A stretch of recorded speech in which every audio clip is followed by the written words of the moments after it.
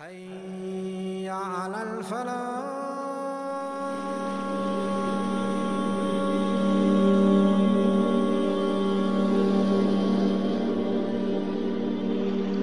We all have our Prophet Muhammad sallallahu alaihi wasallam, and these people that came after, they are great scholars who understood the message of the Prophet, peace be upon him, more than us. And what they did was, they elaborated on it and they explained it to us, and they became the greatest role models.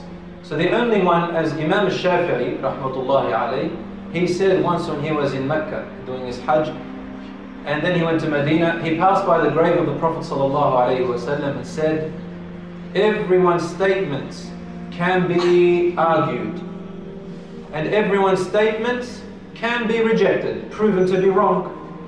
All of us, including myself, except for the owner of this grave, meaning the Prophet Muhammad, peace be upon him. Our Prophet ﷺ said in an authentic hadith, he said, the prophets never left behind them property and wealth for inheritance. What they did leave behind that others inherited of them was knowledge. Knowledge is endless. Knowledge is beautiful. Knowledge is light. The four Imams, even though they differed in some opinions of branches of the religion, we're talking about where to place your hand, we're talking about what breaks your wudu in minute detail. We're talking about things like, if I want to send my udhiyah, is it better to send it to my relatives, or is it better to send it to poor people? And they had differences of opinion, like that. Nothing major at all. There were many schools of thought in history, but for some reason they were short-lived because of some political reasons or other reasons.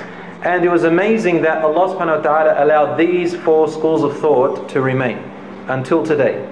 When you think of Imam Abu Hanifa and Nu'man ibn Thabit, you think of the loving man. When you think of Imam Malik, you think of the man of aura. When you think of Imam al-Shafi'i, he is the encyclopedist. He had knowledge in all areas.